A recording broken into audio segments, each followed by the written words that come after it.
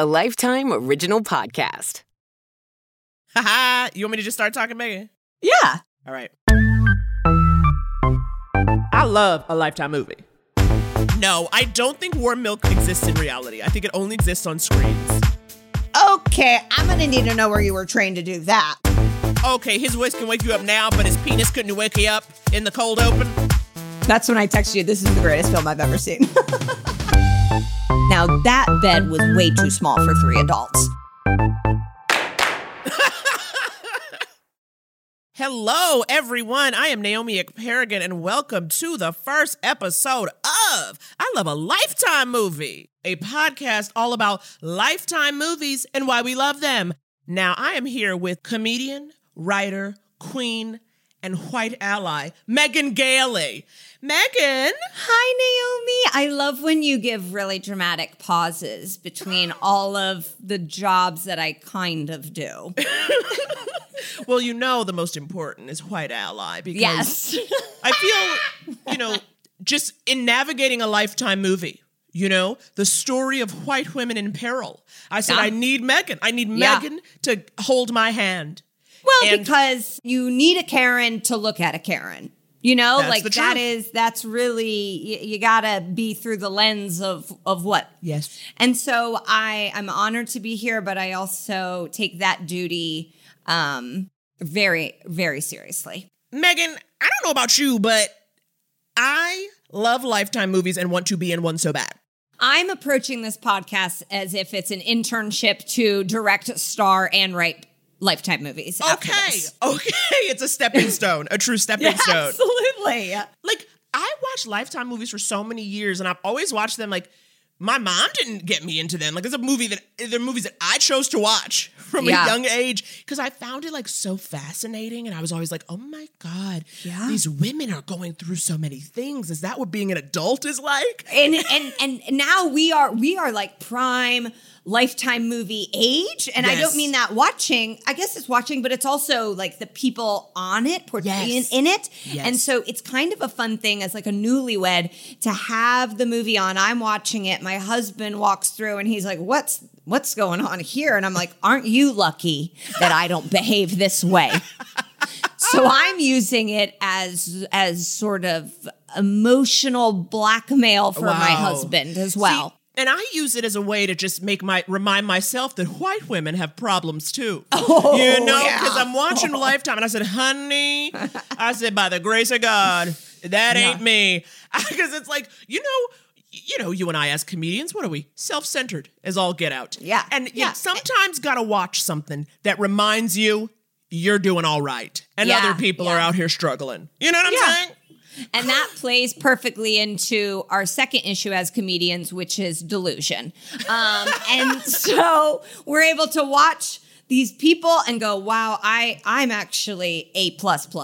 Right. And so it's feel good even when terrible things are happening. It's feel good even if it looks bad. And that's what we love about a Lifetime joint. And I think, though, the desire to be in one is because they're just iconic, right? Like, they're such a fixture of pop culture. They've been around so long, and they're like, and just like a dramatic turn. You and I, we would just love to take a dramatic turn, and this would be our opportunity. It would go at the top of my resume. And there's not a lot of other things on there. So, but I'm saying, not commercial, get out of here. Right. I played a realtor who sold someone a house that fell into the ground. That's going at the top. Ooh, a Lifetime sci-fi moment. Okay, write that down. Write that down for our future pitch. It's in the bank. I just think now more than ever, you need friends to be able to talk about what you're watching and feel like you're really like connecting and have a community. And Naomi and I can be those bitchy friends for you. We are here. Absolutely. We are here for you and we feel you. And honestly, we're going to be watching the kind of movies you do not want to watch alone. You need to talk about it. Some of the movies we're going to do are Pool Boy Nightmare, Tempted by Danger, 7 Deadly Sins, Lust, Inspector Mom, Psycho Granny. I mean, you are going to want to dissect it. You are going to want to talk about it. And we cannot wait to dig into each one. And yes, you can watch them all on the Lifetime Movie Club. And some will even premiere on Lifetime and LMN.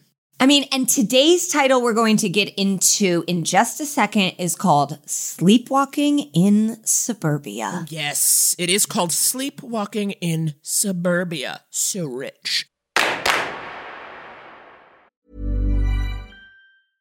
Ryan Reynolds here from Mint Mobile. With the price of just about everything going up during inflation, we thought we'd bring our prices down. So to help us, we brought in a reverse auctioneer, which is apparently a thing. Mint Mobile Unlimited Premium Wireless. How to get 30, 30, bit to get 30, bit to get 20, 20, 20, bit to get 20, 20, bit to get 15, 15, 15, 15, just $15 a month? Sold! Give it a try at mintmobile.com/switch. $45 up front for 3 months plus taxes and fees. Promo rate for new customers for limited time. Unlimited more than 40 gigabytes per month. Slows full terms at mintmobile.com.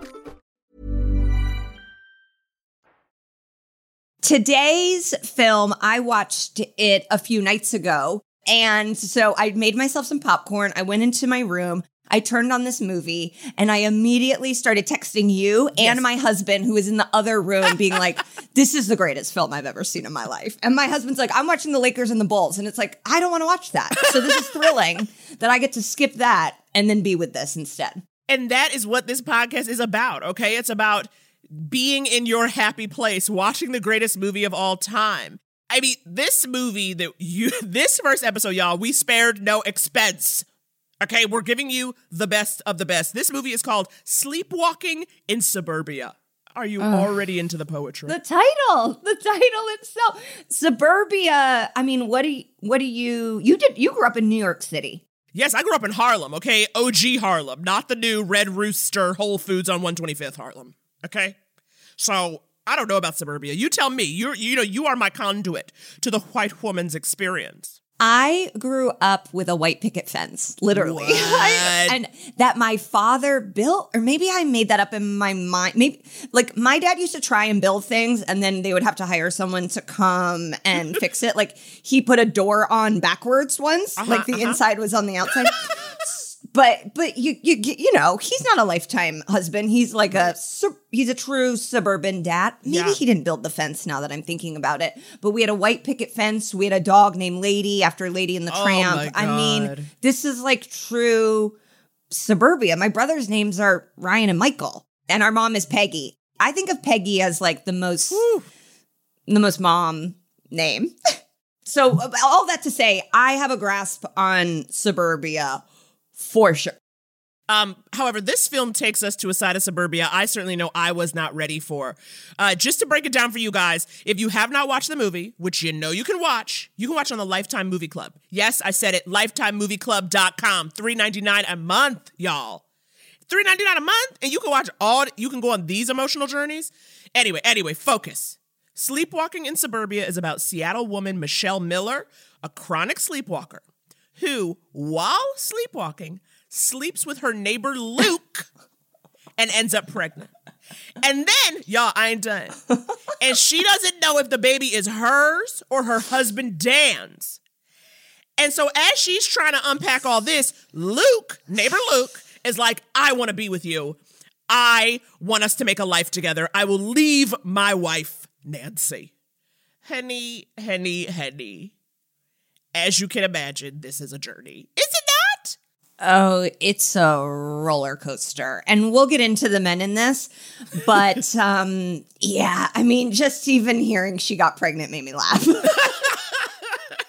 And now let's get into the movie. We got to get into it because so much happens, Megan, and we could be here all day and we can't. We have to focus. So the movie starts, you guys, and it starts like a lot in silence. All right. You open on Michelle asleep in her bed. Peacefully. Her hair does look good. She did have a lip on. I wrote down lip gloss, sleeping, question mark. She's in also like a gorgeous, sort of like a teddy. Like a silk teddy, you know, but like, so she's trying to harken back to the 40s. You know what I mean? She's giving you a 40s. She's giving you a 50s energy. And then she sits up in bed, eyes open. And so you're like, okay, like why are you getting up so stiffly? And eyes open in a way that you're like, oh, she's not happy. You know, it's not like, oh, I'm going to go pee. Or like, I'm going to make sure we check the back door. The eyes are like, brr. Right. Yeah. Like a mean open. Mean open, like instantly haunted. You know something's not right. And then she walks out of her bed, walks downstairs, goes into the kitchen, grabs milk from the fridge. Also, did you know some milk was old-timey? Yeah. It was like a glass bottle of milk. Yeah. So when I saw her go to the refrigerator, I go, now this is relatable. And then when she pulled out the milk and warmed it up, I go, never mind, I'm lost. Did you ever have warm milk as a kid? Or No, I don't think warm milk exists in reality. I think it only exists on screens. Do you know what I mean? I've never warmed up a milk. Maybe I made a hot chocolate, but I've never just been like, let's warm up some milk. No, and it doesn't, it kind of grosses me out. If anything, I know it's supposed to be like soothing and like calm your tummy or like good for ulcers. But yeah, it wouldn't be my go-to midnight snack for sure. Oh no, absolutely not.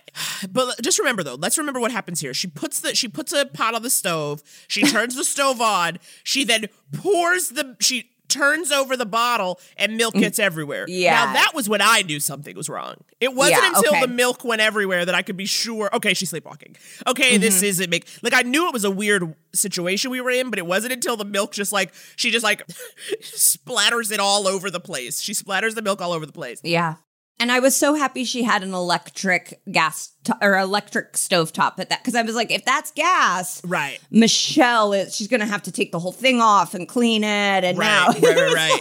Now this, you just get a warm cloth. So everyone's kitchen, I'm really into in this film too. I was like, God, all these kitchens are so nice and clean. Well, that's part of Lifetime. That's part of what the Lifetime allure, honey. It is taupes, it is creams, it is beige, it is islands in the kitchen. Yeah. Okay, that's what I'm living for. Give me those countertops. So she doesn't wait for the milk to heat up. She splashes it everywhere. And then she leaves her house. Fully, remember you guys, just in her teddy, barefoot. Yeah, barefoot. And walks out of her house, walks across the street. They zoom in on Luke. We do get to see what he looks like. And I wrote down, okay, he is hot. I do not blame her. Like when we first see him, I'm like, listen, I get it. Like, we saw her husband sleeping, and then we see Luke, and I'm like, I'm into Luke. Yeah. Luke is on his, wraparound porch. She walks up, and he's like... Does not say a word. Remember, still sleepwalking. No. Luke, however, begins speaking immediately. Yes. Tells her everything. It's interesting how men, don't question a woman's silence. Luke is like, oh, this is, we're talking. I'm talking to you.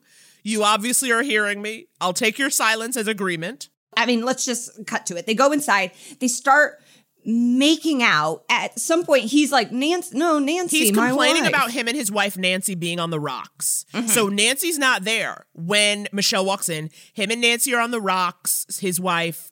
Michelle starts to kiss him. He half-assedly rejects her, and then... Yeah. And then she takes off his pants, and then they start having sex on the kitchen island.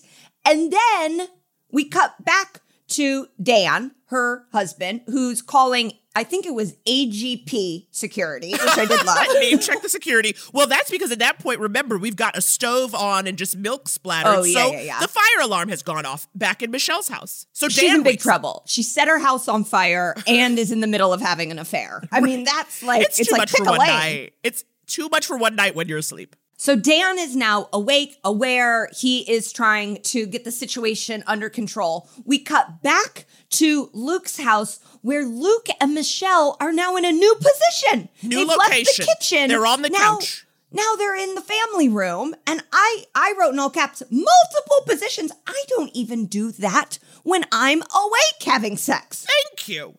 And remember, you guys, the woman's out cold, eyes straight ahead. Like, not registering anything. They have sex. She's done. She gets up and exits. And he says, and then the neighbor Luke, he says, he notices her necklace, has come off. Obviously changing positions. You're going to lose something. And he's like, hey, your necklace. Remember, sleepwalking Michelle. She ignores it. She keeps walking. And he's like, can we talk about this? She keeps walking. Then she gets out, and then finally she's walking. She's heading back home. Yeah. Dan finds her outside and is like, you're sleepwalking again. I mean, if that is not a cold open. Yeah. If that's not the opening of I mean, that's this when is I what I'm texted saying. you. That's when I texted you. This is the greatest film I've ever seen. Oh, you're 5 minutes. Exactly. I was like, and this is why you guys were saying episode 1, we are sparing no expense. We are giving you the hottest of the hot because this movie pops off from moment 1. So for Luke's perspective, she walks in, starts having sex with him, and never says a word. And nothing. I think that's such a man's dream that they can't even acknowledge that's clearly not what's happening. Like, it's like, Luke, you must be the dumbest dummy head that's ever existed to not know this is not what would be happening. Also, I don't know if this is too graphic, but like, I feel like I would be able to sense if I just had sex. Well, this is the thing. I mean, I'd like to think it would at least wake me up. I would. I'd like to think they would at least wake me up if it's any good. But even the aftermath, don't you think you'd be like, something feels different? Well, here. This is how we know, honey. We are not Michelle, because the next day, Michelle and her husband Dan go to a sleep disorder center where they tell her basically she's going to stay overnight in a gorgeous room so they can, monitor her, and that is when we get finally kind of a breakdown of what's going on with Michelle. So, Michelle, have you ever sleepwalked before? Yeah, I have, but it's been a really long time. Years. We thought it had stopped. This was different, though. She got out of bed, went downstairs, made herself some hot milk on the stove, and then left the house and almost burned the whole place down. And then when she came home, I tried to wake her up and she hit me. Yeah, you have to be careful waking a sleepwalker. They can become violent. Yeah, I think I got that. Okay, it is wild to me how supportive Dan is. Mm-hmm. Don't you think Dan is like really just like, he's really like a go along to get along? Yeah. She punched him in her sleep and he was like, all right. He's very understanding. I've never seen a husband go to the doctor with a wife. Like, I mean, I thought that was nice. I'm like, wow, he drove, he went with her. I know husbands that never went to an appointment when their wife was pregnant, let alone a wife that just punched them and had sex with their neighbor. So yeah, you're like Dan is a good guy. Right. For sure. Dan's a good guy. And like also this also speaks to like Michelle does not know what she did last summer. No. You know what I mean? She doesn't know what she did last night. She does not. The fact that she's literally out here just being like, I don't know. I woke up somewhere else. It's like, you don't know? You engaged in adultery. Yeah. And almost burnt the house down. So what we find though, we find out in that doctor's appointment, though, that Michelle and Dan have suffered from a miscarriage in the past, so they're now trying to get pregnant again. So because of that, the doctor can't give her any medicine for the sleepwalking. Mm-hmm. And my favorite, she tells Michelle, like, relax. Mm-hmm. The doctor's like, you should try and relax. It's like, shouldn't we all? You know what I mean? When someone says relax, nothing gets me angrier, actually, when someone says relax. It's like the opposite. Yeah, so in this scene, it's a female doctor. Yes. Because another doctor couldn't be there who we do end up meeting. Dr. Thurston. Yes. It's like he's male. In charge and she's like the intake, And I almost feel like they sent this female doctor to be like, we can't have old ass Dr. Thurston tell her to relax. So they send like a nice young female doctor to tell her to relax. Right. Less triggers.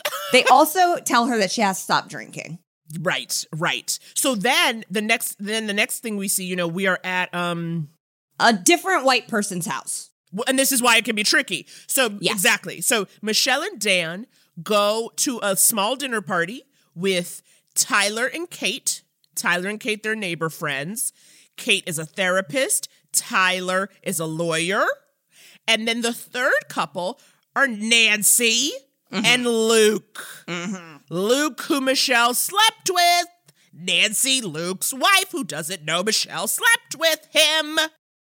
When we first met Tyler, I was like, is that Luke? Like, the three husbands in this they're different, but they're the same. Yeah. If it was a lineup at a police station, I'd be like, oh boy, I do not know. I know. And I will say this, though. Remember, I already don't like Luke, of course, because he just was like, you know what I mean? Like, he didn't realize a woman was in a fugue state when having sex with him.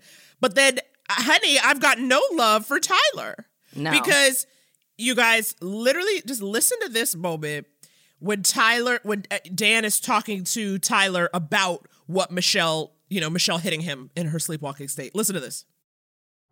Michelle's got a mean right hook. Yeah, she clocked me a couple weeks ago. I'm still feeling it. I almost broke my jaw when I tried to wake her up.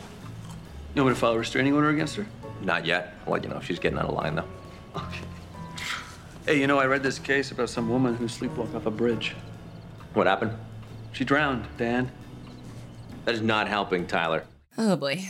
Tyler is literally, he's that friend, okay? He's that unhelpful friend. Literally, like, he's catastrophizing. He goes to the worst. He offers no help. He makes jokes. He's the guy who would get you arrested. Do you think? Yeah, I feel like Dan, for his bachelor party, was like, no strippers. Right. And Tyler was like, okay. And then 10 strippers come. And you're like, no, Tyler, I said no. Like, he's like, she's a topless waitress. It's different. That's his vibe. Yeah. That's like definitely his vibe. And they're having that conversation. And then while that's happening, Michelle is talking to Luke's wife, Nancy, who I love Nancy because Nancy from the jump, she is not having it. She is done. She is weary. And I live for every second of it. You shouldn't have more than one glass of wine with your meds. See, this is what I mean. Oh, no, I wasn't saying that to try and be controlling. Ladies, I'm self-medicating tonight, okay? Yeah. Give Nancy a drink. Give her wine, okay? Give her wine. Give her pills. Let her have a fun night. We are all Nancy, okay? It's like, of course. Am I supposed to be throwing it down on my Lexapro? Definitely not. Am I? Yes. I think they work in tandem, okay? Sometimes they do. Okay? And it's just like, but the whole time they're having that conversation, Luke is like staring down Michelle, right? Because for him, they've had sex. Yeah. And he's attracted. And Michelle literally does not say a word. She does not notice. It's like not coming together. But it's so weird. Everyone at the party is talking about how Michelle sleepwalked last night. And it's like, Luke, how are you not putting 2 and 2 together? Like, I know. I think that's Luke clearly what happened. I think Luke thinks, he's like, oh, she's told everyone she sleepwalked so she could get away with coming to my house. Oh, gotcha, but it's like, I'm sorry. Michelle didn't even know Nancy wasn't home. Could you imagine if somebody was trying to cheat and then just walked into your house with no regard for whether or not your spouse was there? I was like, that's not how you cheat on someone. That's like a very horny coincidence. This is honestly what this movie should be called. Sleepwalking in Suburbia, a very horny coincidence. Nancy goes so many places, too. We'll get to that. Oh, my God. Well, we already know, right, that like 2 of these couples are embroiled and there's been some cheating. But don't worry, Tyler and Kate are also on the rocks, okay? You listen to the conversation that takes place after everyone has had their drinks and is just trying to relax. Dan asked me to consult on the psych ward. Well, if anyone knows about psychos, it's you. That was hostile. I was just joking, sweetie. Yeah, well, it wasn't funny, Tyler. It's not funny to make jokes about my clients. I don't make jokes about the criminals you represent. Well, everyone's entitled to the best defense money can buy, right? Yeah. Well, it doesn't make it right to defend a rapist. The hell's wrong with you? What, you can dish it, but you can't take it? Well, we have guests, Kate. Yes, I'm aware of that. Hey, guys, we want to thank you for a great party, but we got to get going. I mean, every single couple at this party is having a problem. Yeah. But none of them have kids, and they are dual income. Like, I just kept being like, the bank accounts on these people, dual income, no kids. This is a dink dinner party. And if there ever was one. He's a defense lawyer and she's a psychiatrist. Wow. No, like, 2 architects. I want to see those statements. I know. It's like, we've got 2 architects in there. We don't know what Nancy does, and we're going to have to find out because... But she has a dress on. She is very put together. So it was just so funny though, because like literally it's like the awkward fight, and then Dan and Michelle are like, we gotta go. We gotta get out of here. Which is, that's again, relatable. You just gotta get out. I had sex and it was burned on my house, and you guys are making me uncomfortable. So then they go back home, and come on, honey. Another gorgeous Lifetime movie bedroom. Taupes, creams, beige, king bed, plush bedding. It looks like a Westin. The bed was tiny. I was like, that's not a big enough bed for that. I thought it was a real Westin situation. It looked like a heavenly bed. But I did think it was really relatable that then she put on the same teddy. Like I wear my PJs. My mom, Peggy, she would be like, no, you can wear pajamas more than once. Like you don't wash the pajamas after one time. You're not outside in them. I literally wear the same pajamas for a week. I mean, I'm like, what? It's like the thing. I put on my sleep clothes. I sleep. I take them off. They go on the side, and then I put them back on at night. I'll do a thing where I'll because I have some teddies, and I only put on my teddies if I'm drunk, and CJ, and he's like, get out of here with that. So I'll put on a teddy one night, and then the next night I'll put on something different, and then the night after that I'll go back to the teddy. So he's not seeing it back to back nights. I'm like rotating them, making him think I'm changing, but I'm really just wearing dirty clothes from 2 days ago. Just letting it air out. You just let it air out one night, and then you put it back on. Oh boy, talking about needing to let a teddy air out. I mean, we saw what Michelle did in that the night before. Michelle needed to air out, okay? Michelle needed a whole new look because she was popping off. It was insane, okay? So basically, they go to bed. She gets into bed, and Dan is like trying to, he's feeling amorous. He's trying to make something happen, and Michelle is like, nope, I'm not into it. Yeah, I'm not feeling it. Meanwhile, just listen to what goes down at Nancy and Luke's. Do we have to have this conversation over and over again? We barely have sex anymore, and you're pretending like it's okay. I just don't feel like it, You don't feel like it? No. Are we not trying to have a family here? Okay, and this is where Nancy now becomes the one person I'm invested in. I want her to survive. I want nothing but the best for her. We also realize just how terrifying Luke is. Yeah, at first we just thought he was a dim man. Right. And now we know he's dim and also screams and seems borderline violent. Yes. Terrifying. Truly terrifying. And this is when I'm like, okay, Nancy, girl, we're going to need you to sleepwalk out of this house and make a new life. I'm going to need you to sleepwalk out of here and make a new life, Nancy. He is not it. Yeah. And that's I'm no longer hot for him. No. Luke is gone, and Dan is the only one I'm like, well, maybe I'd wind up with him. He's a sweet one. But okay, remember, this is all just like that night after the dinner party. And so after, Michelle's like, Dan, I'm not feeling it. They go to bed. Michelle wakes up, sleepwalks out the house again. Here we go again. This time, she sleepwalks into Tyler and Kate's bed, the therapist and the lawyer's bed. Starts kissing Kate, who kisses back before waking up and realizing that she is kissing Michelle. Yeah. And then wakes Michelle up and is like, girl. Michelle? Michelle, wake up! Michelle! Oh, what the hell? Michelle. Now, that bed was way too small for 3 adults. When she climbed in, I kept being like, I would wake up now. I would wake up now. I would wake up now. I would wake up now. I would wake up now. I wouldn't even wake out from making out. I would wake out from being like, whose face is next to my face?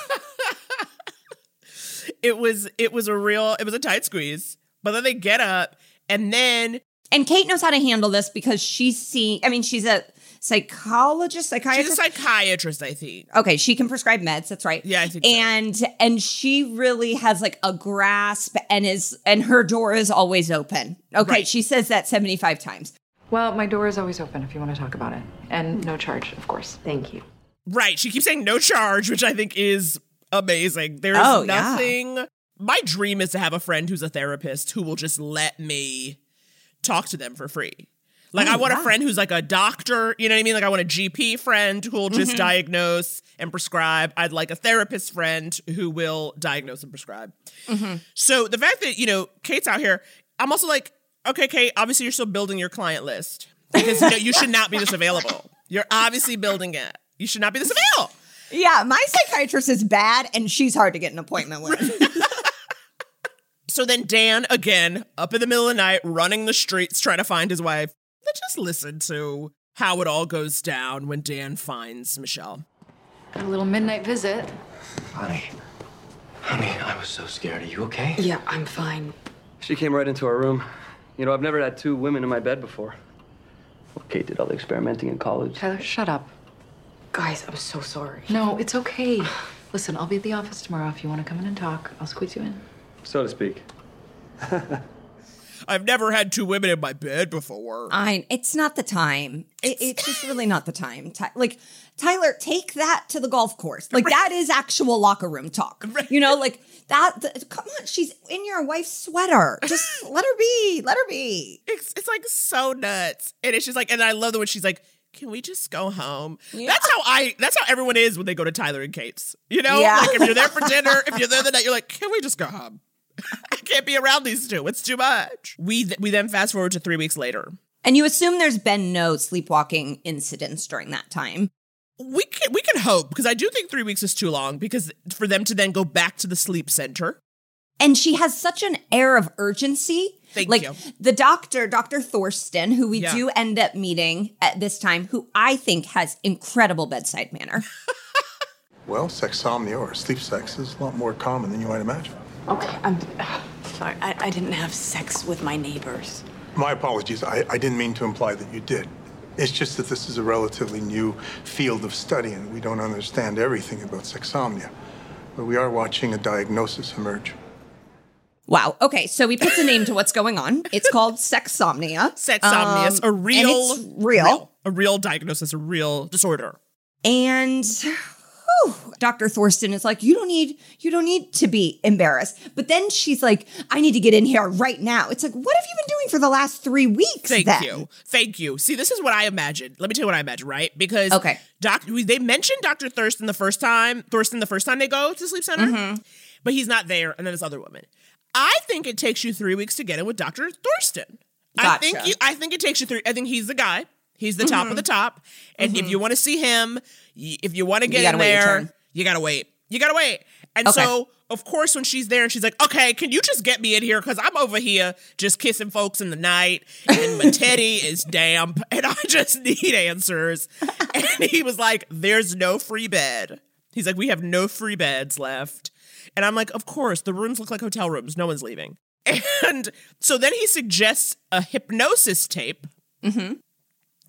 That's only 50% effective. Well, yeah. Okay, so that is, it is strange for him to admit that, because it does seem like he came up with the hypnosis tape. So you're like, maybe circle back on that one. Right. But Michelle is like, I'll try anything. And then she keeps being like, oh, this stupid hypnosis tape. And you're like, bitch, I thought you said you would try anything at this point. Put on a damn chastity belt. I mean, that is an option. You are desperate. Stop acting like you're above it. Right, exactly. I have a meditation app on my phone. I don't use it, but I have it. I'm not above it. Exactly. So Michelle is then like, so after they leave the doctor, she's like, I gotta go to work. I have a deadline. And I'm like, what is your job? You've been working this whole time? Okay. She goes to work. I believe she's like at an advertising agency. Yeah. She's got an assistant. She's like a lady in charge. She's a boss, but she's also 2 days behind on a project. So she's not doing her best work right now. No. And then Dan goes to work with Luke, where like Luke is also working because they work together. They're partners. Partners. Is it contractors, architects? I thought they were like, architects, maybe. Okay. Yes. So of course they're talking, and then Luke is like, maybe you should lock her up about Michelle. And if you remember when they were at the dinner party, Nancy made a joke that was like, your husband should lock you up. So this is what you know about this couple. Luke and Nancy. Well, that tells you everything. What's going on in that boudoir? This couple's about domination. It's like, lock her up. And it's like, why? So then Michelle, at work, she gets a call from Luke, who's at work with her husband. So the audacity of Luke to call his friend's wife at work with his friend is insane. Hello? Hey. Hi, who's this? It's me. I'm sorry, who? You know who. It's me. Luke? Thought you were coming over last night. I think you have the wrong number. That was the most fun I've ever had. I can't stop thinking about you. Okay, no, you definitely have the wrong number. Okay. Now, I thought it was going to take way too long. Because, I was like, why are you, He's already given you back your necklace. He's staring at you at the dinner party. I'm like, wouldn't you go up to him and be like, what's going on with you? Why are you being weird? Luke should have realized what was happening way earlier. And I also thought Michelle should have realized maybe what happened a little bit earlier. But then she immediately, of course, she like calls Kate. Again, why you want to have a therapist friend on retainer. And again, because Kate obviously doesn't have a lot of clients, she is available. Yeah. In the middle of the day, she says, come to my house. Answers her own phone. Interesting. But this is what I love, though, because they have this conversation and Kate gives her the real. This is why I love Kate. Luke made it sound like I had sex with him. And have you? No. Of course I haven't. Not that you remember. What do you mean? Michelle. Thank you, Kate. Yeah. But here's the thing, Megan. Didn't you ever think it was odd that Kate never, like, said to Michelle, you kissed me in my bed? Because that would be the perfect way to say, like, yeah, you're doing sexual things that you don't remember. Yeah, I think Kate didn't do that because she's a psychiatrist. And I think she knows that that would like make her feel so embarrassed. And I think it's also just like assumed because they woke up so close to each other and she's been diagnosed with sexsomnia that like we also didn't see under the covers. So I'm imagining maybe some second, third base happened to him. Wow. Okay. That's what, like, because, you know, in that scene, Tyler gets in, like, I'm like, oh, it seems like there's 6 hands. Like, when, like, that's a lot of hands. So that, that's what I was imagining. Yes. So at least, you know, Michelle is trying to listen to some sense. And so Kate's like, why don't you take a pregnancy test? And guess what? Michelle takes a test and she is pregnant. Hoo boy. Hoo boy, indeed. She tells Dan. Who's in the kitchen making a beautiful pasta sauce from scratch. And he is so excited. He said he knew it. Okay, sure. And then they hug and you see Michelle's smile turn into like, so you know that she knows this may not be your kid. Exactly. It was just, you know, Dan, again, he's giving you that perfect husband energy. Like, he's just like, you know, just stirring a pot on the stove. I mean, you're making tomato sauce and you're not splattering a drop. He's a professional. He knows what he's doing. He's had a hard day of work himself. And then that night, Michelle finally decides, I guess she's like, okay, if I'm pregnant, I better get a hypnosis tape. You know, quite honestly, though, that hypnosis tape, I heard it. I was like, I would like a copy of it. Whoever's in the prop department, send me that tape. I thought his voice was soothing. So from now on, as you move forward from this point, as you prepare to go to sleep. Just a little bit I heard. I could use it. And then she wakes up the next day early. She's rested. And then she has the day off. What is her job, Megan? It's an office job, but she has the day off? I was like, maybe it's Martin Luther King Day? No, it's not MLK Day in Seattle. And sleepwalking in suburbia. I was like, maybe it's one of those holidays, like where like Dan and Luke don't have it off, but you know, it's like a bank holiday. Oh my God. It was, so far she's worked half a day, but I'm also like, Michelle, you're 2 days behind on your project. Even if you have the day off, you need to buckle down. I know you're not sleeping. I know stuff is wild, but you need to do something. Quite honestly, I was very annoyed. So then she drops Dan at work, and then Dan's so excited about the new space, which looks like sort of like a performing arts center they're putting together. It's like, you know, it's like, because he said it's like a giant theater. Auditorium. But then there's also going to be other stuff around it. It's gorge. Here it is. Wow, honey, it's beautiful. Hey, Dan. Hey, Michelle. Hey. Dan, you have time to meet with the inspector? Hey, Luke, I haven't finished the tour yet. Can you show Michelle upstairs? Sure, no problem. Thanks. See you at night. Yeah. So then Dan has to go. He has to go do something else. And so he's like, Luke, will you give her the rest of the tour? Oh, boy. Exactly. Oh, boy, is it right. He basically brings her into a corridor and confesses his love / forces himself on her. And then she has to knee him in the balls. It was TV mature. Like, I was afraid for he her. was going to go further. I know. I was so happy and so satisfied when she kneed him in the balls. I said, yes, Michelle, she is a fighter. She is she's a not today Satan. Okay? Which I love. And then she gets out of there and she immediately calls Kate. Again, who wouldn't? Kate is at work, but she says, come on by. Kate! I literally imagine, like, she has a patient in the office, like, in the room right there. And she, like, picks up the phone and she's like, I'm sorry, this is important. My friend's a sexomniac. And she's like, what? Come on by. Come on by. And her patient's like, okay, do I go? Yeah, maybe Kate's like an amazing friend and a terrible psychiatrist. She is. I feel like, yes, you're right. Because she's constantly offering to see people, her friends, for free, which means she charges her patients like $300 an hour. Yeah. Okay. Well, I mean, I've been charged that before. And then, of course, Kate's like, you got to tell Dan. Yeah. And then at work, Dan tells Luke.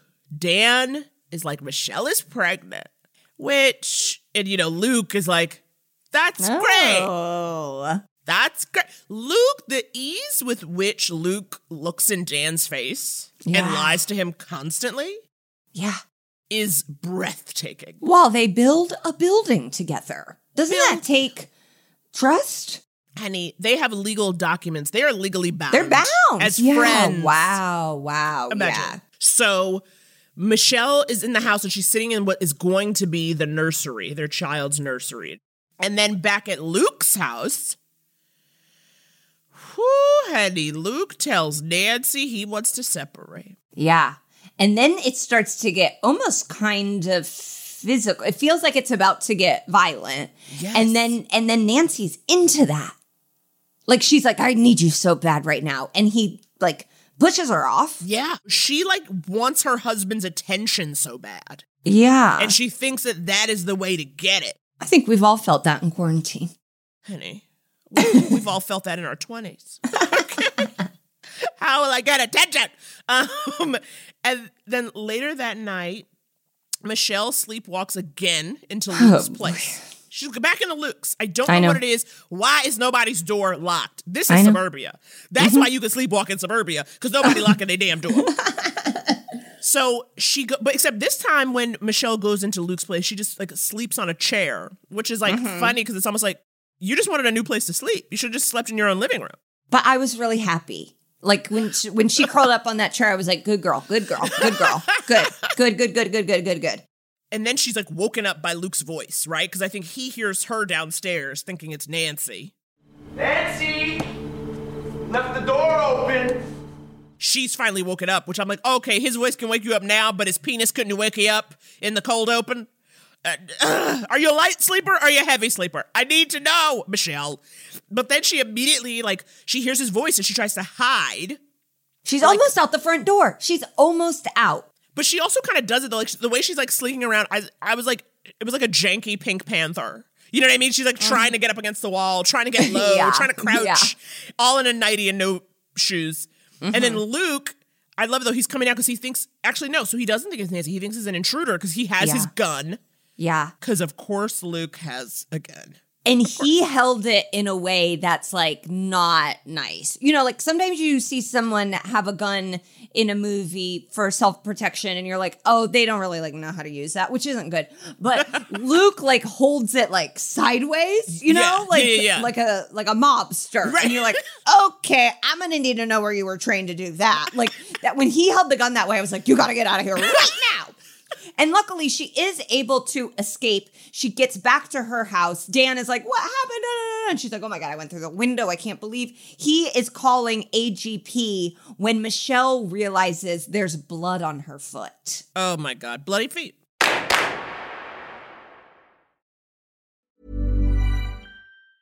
Hey, I'm Ryan Reynolds. Recently, I asked Mint Mobile's legal team if big wireless companies are allowed to raise prices due to inflation. They said yes. And then when I asked if raising prices technically violates those onerous 2-year contracts, they said, what the f*** are you talking about, you insane Hollywood ass f- So to recap, we're cutting the price of Mint Unlimited from $30 a month to just $15 a month. Give it a try at mintmobile.com/switch. $45 up front for 3 months plus taxes and fees. Promo rate for new customers for limited time. Unlimited more than 40 gigabytes per month. Slows full terms at mintmobile.com.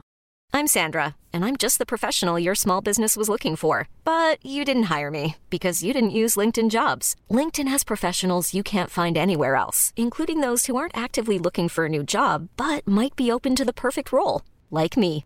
In a given month, over 70% of LinkedIn users don't visit other leading job sites. So if you're not looking on LinkedIn, you'll miss out on great candidates like Sandra. Start hiring professionals like a professional. Post your free job on linkedin.com/achieve today. Bloody feet. And we didn't see any blood in the house. We didn't know this was going to happen. No, it took me a while to put it together. But remember the last we saw, he like pushed Nancy up against the wall. Luke pushed up his wife Nancy, where I thought, honey, it could go either way. So then when you realize those feet are bloody, it's like, oh God. Then the next day, Kate goes to Luke's and is like, I'm looking for Nancy. We were supposed to have breakfast. Then Luke says Nancy left him. Kate walks back to her car, and Michelle is in the passenger seat. Yeah. And she tells Michelle what happened, and then they're like, we need to go to the police. Which, yes, now these women are behaving smart to me. Because you know Luke is cray, and you saw blood. Done and done. And I'm like, yes, go to the police. Go to the police. And so they go to the police, and she says she heard shouting and blood. And, because at first the cop is like, okay, your friends are just getting a divorce and you're mad. And she's like, no, there was blood. And he's like, God damn it, I got to look into this. And then later that night, she does a hypnosis tape. And again, remember, it's 50-50. Right. So it didn't work. It didn't work this night. It didn't work this night because she sleepwalks into the street where a car almost runs her over and then shoots at her. Yeah. What? Yeah. What? Luckily, that woke her up. You know what I mean? Like she wakes up from like a gunshot and she like runs. And she runs into a gas station and is like, call for help. Which again, I'm glad there was a gas station nearby. I also am like, how far away was she walking? Like how far do you think she made it from the house? Maybe like 5 blocks. She got far. She did get far. Yeah. Because it's a really nice neighborhood, and I don't imagine there's a gas station in the middle of it. Absolutely. Thank you. That is how I feel. And so then the cop comes, again, the same cop. Honey, that's his district. That's his precinct. He's on the beat. That's 7-block radius. And he's there, and he doesn't believe Michelle. I mean, you were asleep when you left your house, but yet you were awake when we got here. Can you say for sure that you woke up before the truck instead of after? Okay, judgy, rude. I don't. And this is a detective. We expect more from a detective, you know? But then he does say Nancy's okay, right? So it's like, okay, at least he talked to her on the phone. Right. But when I heard that, it's like, okay, like you can hire someone to be on the phone. Thank you. Like, sure, I think you should go see her. Right. I'm not a detective, but it seems like a phone call's not really sufficient. I mean, if you're going to like FaceTime, I don't know. Thank you. I'm like, you cannot be taking a phone call unless that phone call is, give me your social security number, tell me your mother's maiden name. Like, how am I going to know you're anyone else? Yeah. I can listen. Hi, yeah, it's me, Nancy. Yeah. No, we're good. Oh, no. I just had to get away from Luke. Wasn't that a good Nancy, Megan? That was really, really good. Thank you. You I think I was a Nancy. And then Dan tells Luke that Michelle went to the police because they thought Luke had done something to Nancy. She thinks it might have been you. Seriously? Yeah, look, I know. I mean, I told her it was impossible, but she went to the police. Yeah. Well, where are your allegiances, Dan? Yeah, that doesn't seem like, and that moment I was like, so does Dan not believe her? Like, why would you tell him that? Of course something's going to go wrong. As we see in the next scene, Luke shows up at Michelle's work. She's in a parking garage, which it's like, when you see a parking garage, when I see a parking garage in my real life, I'm like, this is going to go poorly. Thank you. So she's walking to her car. Oh my God. In daylight too. Yeah. She was leaving work at daytime, and I'm like, again, okay, that's pretty good. She's got a day off. Again, she's got half a day off. I mean, I want everyone's schedules in this movie. Luke appears. He is really aggressively being like, I love you. That baby's mine. Come on, just talk to me. We can make this work. Make this work? Is that what you were trying to do yesterday when you were shooting at me? That wasn't me. I would never hurt you. Michelle, please talk to me. Get away. Get away. And it's just like, not in the parking garage, Luke. I mean, that's Creepy Man 101. You know, you don't yell at a woman in a parking garage. Luckily, Michelle is able to get into her late model Mercedes and get away. We love her for it. And then she goes to the cop, right? Mm-hmm. Michelle and Dan go to the cop and is like, can you make Luke go away? And he's like, you could get a restraining order. Luke showed up at her work. He's stalking her. Showed up once in a public parking garage. You can't prove stalking. Dan is now, this is when the cracks start to show for me with Dan, because it's like he's playing both sides. It's like you're telling Luke that she is going to, you know, she called the cops on you, which you know is going to piss anybody off. Yeah. But then you go with Michelle to the cops and are like, get a restraining order against Luke. Except I got to go see Luke at work tomorrow. How is it going to work? Make it make sense, Dan. Yeah, he did not. You're really starting to turn on Dan, for sure. Well, then that night, Megan, would you like to just, you know, get into Dan's great idea? So Dan proposes while they're in bed, about to go to sleep. I know this is gonna sound weird, but maybe I should handcuff you. That seems like a talk you have in the kitchen. Thank you. Megan, you're a married woman. If your husband was like, you're having trouble sleepwalking, would he ever suggest handcuffing you to anything? No, I think if anything, we would get like 40-pound ankle weights and put them on me, and I just wouldn't be able to get out of bed. Which is also not a good solution. But if CJ proposed handcuffing me to our bed in a non-sexual way, I'd be pretty upset. I'd be like, nah, dog, that's not going to happen. And Michelle is so agreeable. Okay.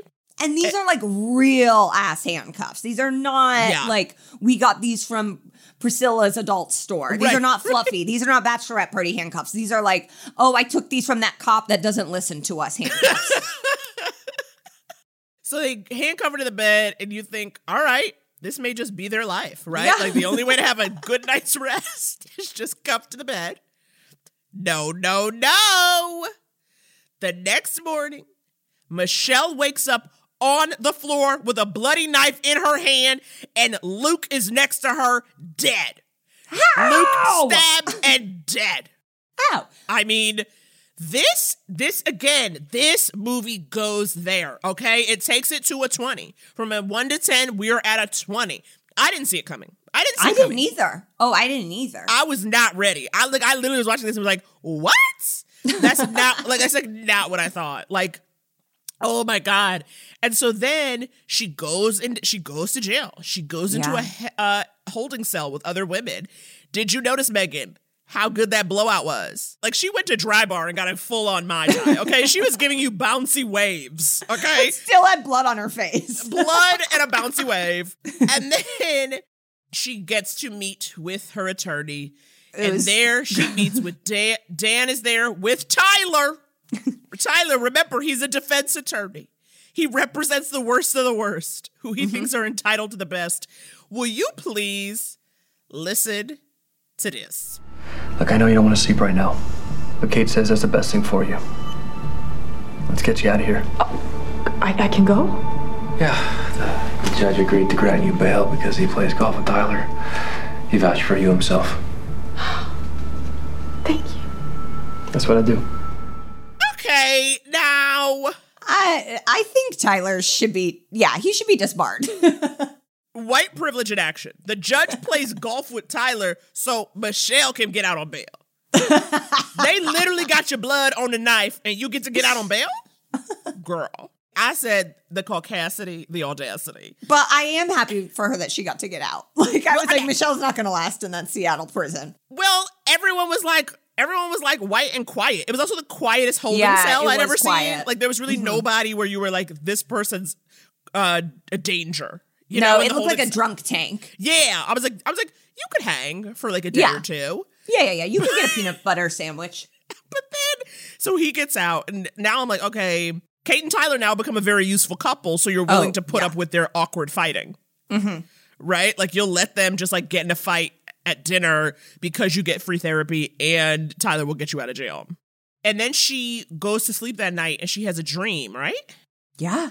I don't even know if it was that night or if she's, like, taking a nap. But she goes to sleep, has a dream, which is a vision and a flashback that like she was in Luke's house last night. That is correct. But there was someone else there, a hooded figure. And then she tells Dan, she's like, I know someone was there. I can prove it if I could just get into Luke's house. Now, Michelle, you cannot do that. You cannot go to the crime scene of the crime you are accused of. Like, this is some OJ shit. Like, what are you doing? Well, I guess he got off. You cannot trust Michelle to walk when she's awake or asleep. Okay? Yeah, just don't let her go walking anywhere. She is going to break and enter whether she is asleep or awake. She's crazy. This is when I was like, Michelle, I'm into you, but now you try to take the law in your own hands. And it's you are not Nancy Drew, honey. No, I was like, please don't go to the house. Please don't go to the house. Please don't go to the house. And the bitch goes to the house, obviously. And then when she gets there, she is greeted by Nancy. What? Who I genuinely, until we saw her, was like, Nancy is dead. Right. Like, Nancy's dead, for sure. Well, but before that, remember though, when at the police station, we cut away, and the cop is like, he's looking into the situation, discovers that Nancy rented the pickup truck that chased down Michelle. But I was assuming Luke just rented it in his wife's name. You know, you can just do it online. CJ could take my license. Well, and see, that's get the thing. It's funny. I didn't think that initially. I literally was like, oh, Nancy's killing her because Nancy knows her husband, because she wants her husband's attention so bad. He's like meaner to her than ever because he's with Michelle. And Nancy had to, she's drinking and mixing the pills. So I said, Nancy liable to kill somebody. So I was immediately like, uh-oh, Nancy did it. And so the cop is calling Michelle, but she's too busy breaking and entering into Luke's house to pick up the phone. And so then she gets in there, and Nancy and Michelle, like, come face to face. And she's like, Michelle's like, Luke is dead, and Nancy doesn't believe it. So Your house is covered in blood, and there's caution tape. Like, what? I don't understand this crime scene setup at this house. Right. The police have not secured the perimeter, and somehow there has been a cleaning crew that's come in and removed the blood already. It's insane because Nancy refuses to believe it, but it's like, well, where is Luke? He's not answering his phone. His car is still in the driveway. Like, what are you thinking happened? But then she attacks Michelle, and then Michelle runs to some part of the house that's being renovated. She's like in the basement. She runs to the basement. That's the worst place you could run to. This is like when people, it's like, you'd never go for higher ground or lower ground. You need to be getting to an exit, okay? It's like when someone runs upstairs. I'm like, what you gonna do, jump out the window? No, you gotta get out the back door. Yeah. And then, of course, she's down there and she's calling the detective, and Nancy is stabbing at the door. Ooh, yeah. First of all, that's a great knife. I need that for cutting and chopping and dicing. Yeah. Because she could break right through that door with Sharp. it. And then Dan arrives. He's like wearing driving gloves, and it's like, what's happening? We see him when he gets in the car, and I was like, oh, driving gloves are not good. Right. I was like, this is very strange. That's when I knew Dan was bad. Yeah. And then when he comes in, though, he tries to talk Nancy down. And then Michelle comes back upstairs, and like, as you know, Nancy's going for Dan, Michelle hits Nancy with a baseball bat and knocks her out. I mean, it's wild because I'm going to tell you this, right? Nancy does not really know. I mean, Michelle does not really know what went down with Luke. So it's like, you done killed both of them. You know what I mean? Like, she's killed the couple. She's killed a couple, and she's kind of like dealing with it. And so this is now, now she's got literal blood on her hands, baseball bat in hand. Nancy's on the floor. All bets are off. And so, of course, this is the moment Michelle tells Dan that she slept with Luke while sleepwalking. And there is the most delicious twist. I waited for you to come clean. You knew? I could smell him on you, his sweat, his aftershave. I'm so sorry. He's my partner, Michelle. I can't remember sleeping with Luke, okay? I can't remember killing Luke. I can't remember any of it. But I can. I can remember. It was part of my plan. What plan? To kill you both. Wow. Weird. Dan, you're weird. What? You knew? You're weird, dog. Why didn't you just be like, it's okay, I know that you have sexomnia? Wait, what do you mean? You think Dan should have been cool with it? I think he should have been like, hey, I know. I don't think he should have been cool with it, but I don't think he should have known that she had sex and then was like mad at her for not, I don't know. Like, that's just, it's a weird secret to keep, especially now that she's pregnant. Like, I know that he's like, I thought she was going to bring it up to me. It's like, okay, well, listen, obviously communication is an issue in this marriage, but like, somebody's got to bring it up. I mean, it was wild to me that he does all, like, he's like literally he's saying from the moment she came home, he knew. He's saying from that very first night, he knew. Tell her. And yet he then makes himself husband of the year, right? Like, then he's like, I'm bringing you flowers. I'm rebuilding the nursery. I'm making pasta sauce from scratch. Let's go to the sleep center. Like, he's doing all this stuff. And then he's also talking to Luke. It's and weird. See, that's why he was playing both sides of Luke. Because it didn't make any bit of sense. Megan, Dan, it's almost like Dan wanted to be a mastermind. And he had been waiting for an excuse to put some sort of elaborate plan into action. Yeah, because at what point did he decide that he could frame Michelle for the murder? When he found out she was pregnant? Thank you. I will tell you, I did gasp when I saw it was Dan. You know, because Dan, he really gave us an actor's turn. Because he's like, happy husband, I do! You know, he like really comes in hard and it's terrifying. And it doesn't redeem Luke at all. Like, it's not like, oh, he's the villain. It's like, oh no, there's lots of villains. Like, I mean, Nancy's bad, Luke is bad, Dan is bad. Everyone, like, those two men are perfect for each other. Quite honestly, Luke and Dan needed to be in love. They would have been the perfect relationship. Because it's like, y'all are both manipulative and evil, and it's like, y'all are perfect for each other. That's why you went into business together. Yes! Okay, so like, Michelle, after, first of all, she takes this in stride, in a way. She really, like, she pivoted. She was like, oh, okay, you knew? Pivot. And then she immediately starts goading Dan. Yeah. And is saying that she was faking the sleepwalking and on purpose. And then she grabs Nancy's knife, the knife Nancy had, and then she stabs Dan with it. So I just want to say that while on bail for one murder, she has killed one man and knocked another woman out with a baseball bat. I kept being like, what is she doing? What is happening? But shoot. Yeah. I mean, look, they're both manipulative. They both really just took some hard turns in the end there, Michelle and Dan, and where I was like, okay, suburbia is wild. This is why I'm glad I did not grow up in suburbia. So basically, after that happens, the detective, he arrives. Right on time, only 3 weeks too late. He takes Michelle. He saves the day. It's like, bless his heart.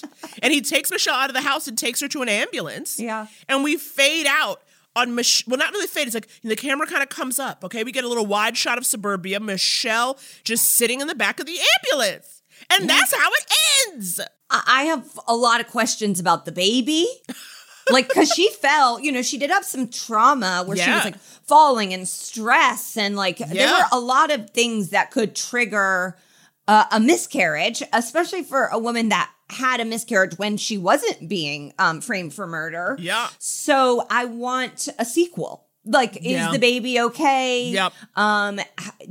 Did she finally get in with Dr. Thorsten? Like, does that skip you to the front of the line? It's better skip you to the front of the line. Don't you think? It's like, I was framed for murder while sleepwalking. I think you're going to need to open up a bed. I think we're going to need a bigger boat. You know, it's like or that can we just do it at a hotel? Like, I'll sleep in this hotel room and you watch me there. Listen, we'll make this work. Literally, like, we'll pay out of pocket. You need help at this point. Okay, so Naomi, who did you think was the real hero of Sleepwalking in Suburbia? Well, even though Michelle does escape the clutches of a killer, the true hero to me was Kate. Kate, okay, this is a therapist who has a flexible schedule, who will see her friends no charge, who is telling you need a pregnancy test. Mm-hmm. That is a hero. We need a Kate in our life, and that is just a fact for me. I agree. I think Kate is amazing. Would love her as a friend. I also really loved Michelle's assistant. You know, she was like on top of things. She really was like, you're a badass. Like she like hyped up her boss, was helpful. And then I think the medical professionals in this film were excellent. Dr. Thorsten had really good bedside manner. Wow. Like at one point he says something and then he walks it back. He's like, you know, you're right. I don't understand. Like he was able to empathize with women in a way that I've never had a male doctor do. That's honestly, it's so interesting because I totally didn't think of that, but you're right. And even his honesty around the fact that his hypnosis was 50% effective. He was honest. He was like, look, it may or may not, what you want to do. And that's nice when a doctor is for real. Yeah, I mean, we really broke it down numbers-wise. Right. Flip a coin, Michelle, and that's what this is going to give you. Okay, now, who do you think was the real villain? I mean, they're all evil. Yeah.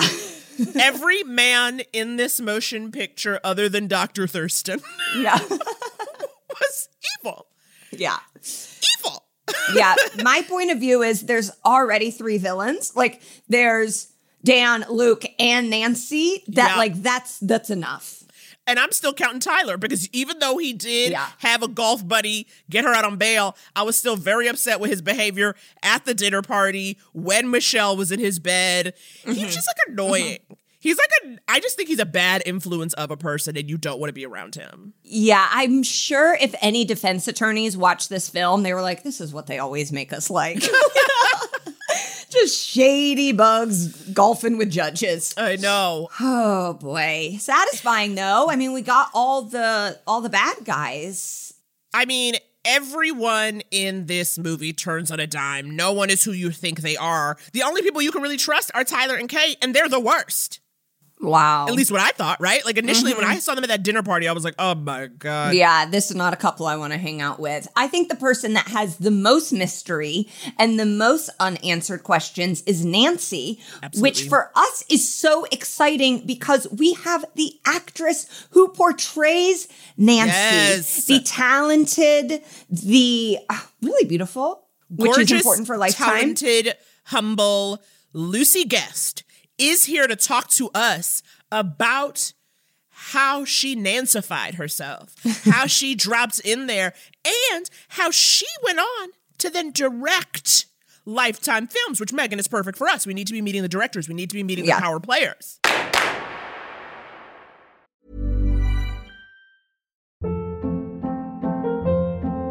Hold up. What was that? Boring. No flavor. That was as bad as those leftovers you ate all week. Keke Palmer here, and it's time to say hello to something fresh and guilt-free. HelloFresh. Jazz up dinner with pecan-crusted chicken or garlic butter shrimp scampi. Now that's music to my mouth. HelloFresh. Let's get this dinner party started. Discover all the delicious possibilities at HelloFresh.com.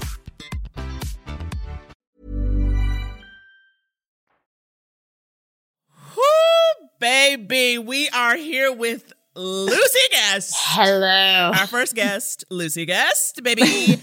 Megan, this is huge because you and I, we watched Sleepwalking in Suburbia, and we were like, and it was just funny because Lucy, you know, I had met you at this point, a year or so ago at Largo in LA, and I'm watching, I'm like, I know her. Yes. And like, I'm looking, I'm like, I know that woman.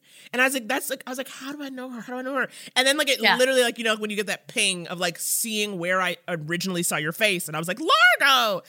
And so I immediately, you know, just cashed in whatever little goodwill I had garnered in our 15-minute meeting and was like, hi, will you please come on here? I have a lot of questions. I was so happy to see your message because I was just listening to you randomly on a podcast, as you were a podcast guest on Love It or Leave It, I believe. And then your message popped up in my DMs. I was like, what is that? Sometimes that happens and I'm like, is it just the government watching us? Like, you'll be talking about someone and then they come and you're like, okay, I don't know what's happening. But we're so excited to have you because Nancy, who you portrayed in this film, is truly like the most mysterious character. Yeah. She truly is. I mean, you also go on, it's such a hard emotional journey. Like, Nancy only struggles in this movie. Mm-hmm. Yeah, Nancy doesn't really have an arc. It's just she's at 100 all the time. Yeah. Which is why, like, when we first met Nancy, I wrote down, I am Nancy. Like, is it more fun to play a Nancy or a Michelle for you? Well, this Nancy, it's in a category of its own, because there are other Nancys that have, like, different arcs and layers, which are like, you get into this, there's a little bit of a build. Or there's like sort of a raison d'etre for her level 100, let's just say. Whereas Nancy, it's out of the blue, full tilt. It was very interesting. It was a lot of fun. I know that the director at the time, because when I was first playing Nancy, I was coming at it with like almost like I thought that we were friends, Michelle, like, and he was like, no, it has to be full yell at the first, it is like 100. Yeah. And so, that was interesting. It's fun to throw things and break things like out of nowhere. Yes. When every time you enter the room, you're ready to throw and break things. That's a whole character that's just pretty rare to play, I think. Well, that's who I want to be in a Lifetime movie. Yes. So, one of the things I did want to ask you, had you watched a bunch of Lifetime before did you kind of know that type of character going in? You see what I'm saying? Because I imagine, as you said, you see, you get your sides, right? You're starting your audition, and you want to give them levels. You want to give them layers. Right. But, as you said, Nancy is really just, she's 100. She's a hundo. So, I don't, what was that process like for you when you're kind of like, okay, how do I play this? In the audition and the sides, first, the sides were the thirsty sides. Where Nancy, but she wants her husband. She really, she wanted her husband bad. Yeah. And her husband wasn't really, for some reason, which is really like kind of still I don't understand why.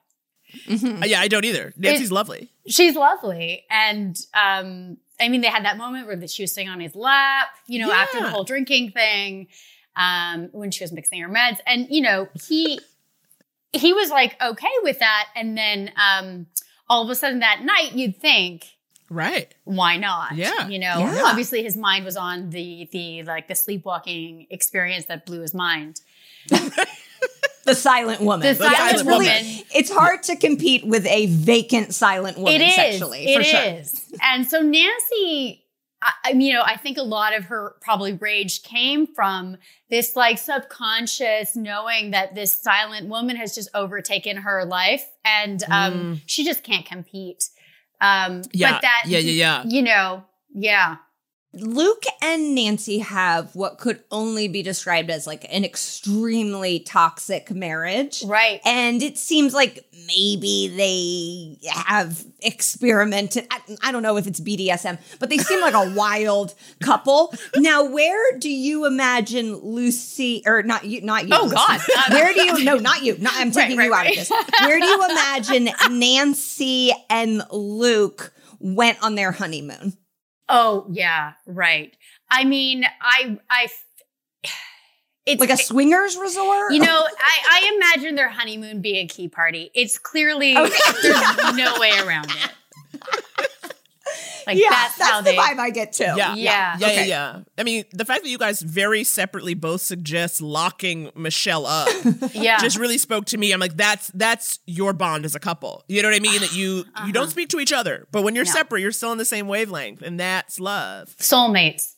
Nancy may not have had the character arc that usually happens, but you personally have had an incredible Lifetime character arc. Yes. Starred in this film, which you were amazing in, but then also directed Lone Star Christmas. Yes. How did your Nancy time inform your directing? Obviously, two very different movies, as we said. Right. You know what I mean? But at the same time, you were in a Lifetime movie, you know that system, How do you think it made it easier in terms of communicating with your actors? When you start doing when you act in a bunch of Lifetimes and you've worked on a lot of Lifetimes and your friends do, you tend to watch a lot of them. So you sort of really get submersed into their world and what the audience wants. Because there's a Lifetime audience has a specific taste in mind. And, you know, Yes. like they want to deliver to that. You know, there are people like live and breathe for these types of movies. Yes. You know, Oh, and yes. and I know because I get DMs about it. And,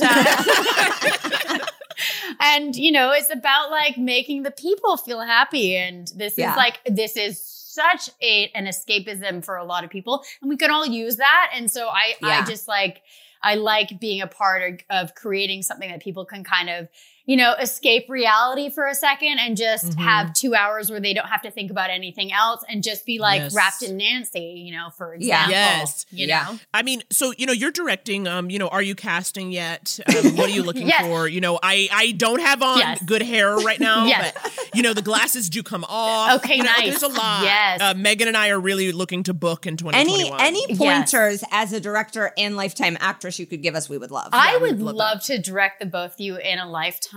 I'm wondering who wants to be the Michelle, who wants to be the Nancy. Well, I'm a Nancy. Uh-huh. Yeah, Absolutely. I feel Could there like be I two can- Nancys? I feel like with the both of think you, so. I feel like it'd be double Nancy. That's accurate. That's accurate. Yeah. Which is Yeah. kind of fun, actually, to think about doing a double Nancy version of Sleepwalking in Suburbia. Oh my God. Two hundreds at 200 100 at the 100. whole time. Just having sex with each other's husbands asleep. Yes, like a back and constant forth. loop of that, but you're all both like, you're both lurking at the same time with your like laptops. Oh my God, that's really good. You got now. Megan and I are creating a master document because we are hoping Great. to write our own lifetime film over the course of the podcast. You know, Okay, good. So I'm just going to use that as just one note to keep. You know, like two Please do. Nancys, Two at Nancys 100. At 100. That could be good. Megan, like, let's say we live in an apartment complex. We're doing a little city vibe, you know? Okay, And we're in an okay. apartment, right? And maybe you live above me. And like I'm Megan, or stomping. I live above you, Megan, and like you're a Karen type. So you're constantly like calling the cops on me. Right. And like Naomi, I cannot call the cops on you in this climate. Please do not do this to me on the first episode. What if I'm just calling like the super? Is that Okay, okay? fine. You call the super, but the point is that's how we ratchet that tension. We need those stakes high, you know. And then I feel like Lucy, you can do a lot there as a directress. I could. I feel like the super has a big role to play here. Because the super could be a great red herring, if not the killer in the end. Wow. Okay, how about just really quickly, Lucy, just you know, before we let you go, Megan and I are just going to improvise a scene. Great. Inspired by / informed by Nancy, the Nancy approach to life as our characters, and just like, you know, whatever adjustments you have. Great. We would just love to hear your feedback. Okay, so, all right, Megan, let's set us bumping into each other in a coffee shop. Okay, but we are neighbors and we are at odds. Yes, okay, we're neighbors at odds. Okay. All right. Do I say action or? Yes, please. Okay. Direct. And action. Oh, hey, Megan. Hi. So, you know, I just felt like you were playing music so loud last night, and I'm so tired I had to get a double shot. You know this is the coffee shop I come to. You psycho. Get out of here. Find your own coffee shop. This is the coffee shop that's next to my office, all right? Because unlike you, I do have a job. You know what? Just because my dad died and left me money doesn't make me a bad person. Okay. Dad died. Your dad died 20 years ago. You're going to have to let that go. Well, the money has lasted. And scene. What did you think of that? Wow. The tension was high. The tension was very high. Yes. And I really felt that, well, I felt at odds with both of your characters. And what made me upset is that I wanted so badly for them to sort of become friends, but at the same time, I also wanted to see them fight. Yeah, I imagine us almost fighting in becoming lovers. Right, yeah. You know, like we start fighting and then we wind up making out. Yeah, it felt that's sort of where my brain kind of naturally went to too. So I don't know if that subconsciously was there in the scene, but it definitely, I definitely was getting that vibe very and strongly. I killed my dad for the money. For sure. It was not natural causes. He's like still in the trunk of your car. Yeah, I got that. Oh, Lucy, thanks so much. This was wonderful. You guys, you better be saying thank you. And I'm saying you're welcome for what you just heard. Well, thank you so much for having me. Okay, Megan, that was amazing. We got a lot from Lucy. And I think we're going to be manifesting our own Lifetime film. From these heroes, from these villains, we did get some key takeaways. You know, I think one of the things I learned was never trust a man that's too nice. Because Dan he was like, honey, he was a little too perfect. He was a little too perfect. And then when he snapped, it was like, there it is. Yes, he was really, that was like when you hear people be like, I just bottle it up inside and then I frame my wife for murder. It's like, okay, maybe we should have had a chat before then. I also think another key takeaway is maybe you don't need to live walking distance to all your friends. Like if you, maybe a car is okay to take when you're going to visit, because if you do end up having sexsomnia and leaving your house, wouldn't you rather be having sexsomnia with like a stranger? Actually, Megan, I'm going to disagree with you there. You're going to want to have your sexsomnia with someone safe. Someone you know. It's worse with a stranger. I think we both agree that the main takeaway is have a friend who is a psychiatrist. Yes. There it is.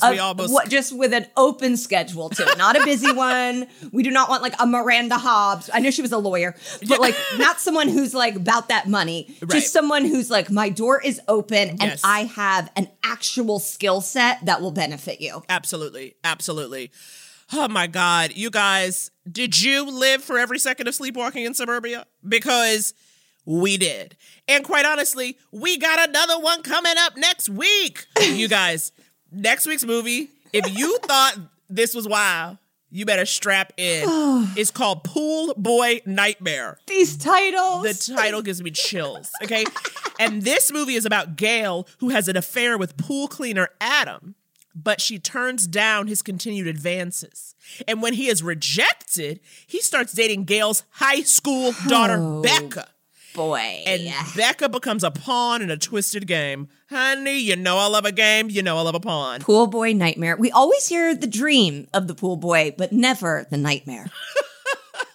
That was like my own little tag I made up. I loved it. I thought it was perfect. This one feels like it's going to be horny, too. I mean, I'm excited for that. Oh, God. All right, you guys, I got to come down from Sleepwalking in Suburbia. Megan and I might both take a nap, but make sure we don't handcuff ourselves to the bed before we go. To bed, take a nap. We will see you next week. If you love Lifetime movies as much as we do, tune into Lifetime and LMN to watch all the new and classic movies that we can't get enough of. Check your local listings to find out what's airing on Lifetime and LMN, because it just might be the movie we talk about next. This podcast would not be possible if it was just Naomi and me, for sure. Absolutely not. I Love a Lifetime Movie is produced by Julie Magruder, with Chris Boniello as sound mixer. Executive produced by Jesse Katz and Ted Butler. With original music by Blake Maples. And hosted by Naomi and Megan. Us. I mean, you should know that by now. If you've gotten to this point, you should know that we're the host, okay? It feels like we don't even need to say it, but we'll put ourselves in the credits.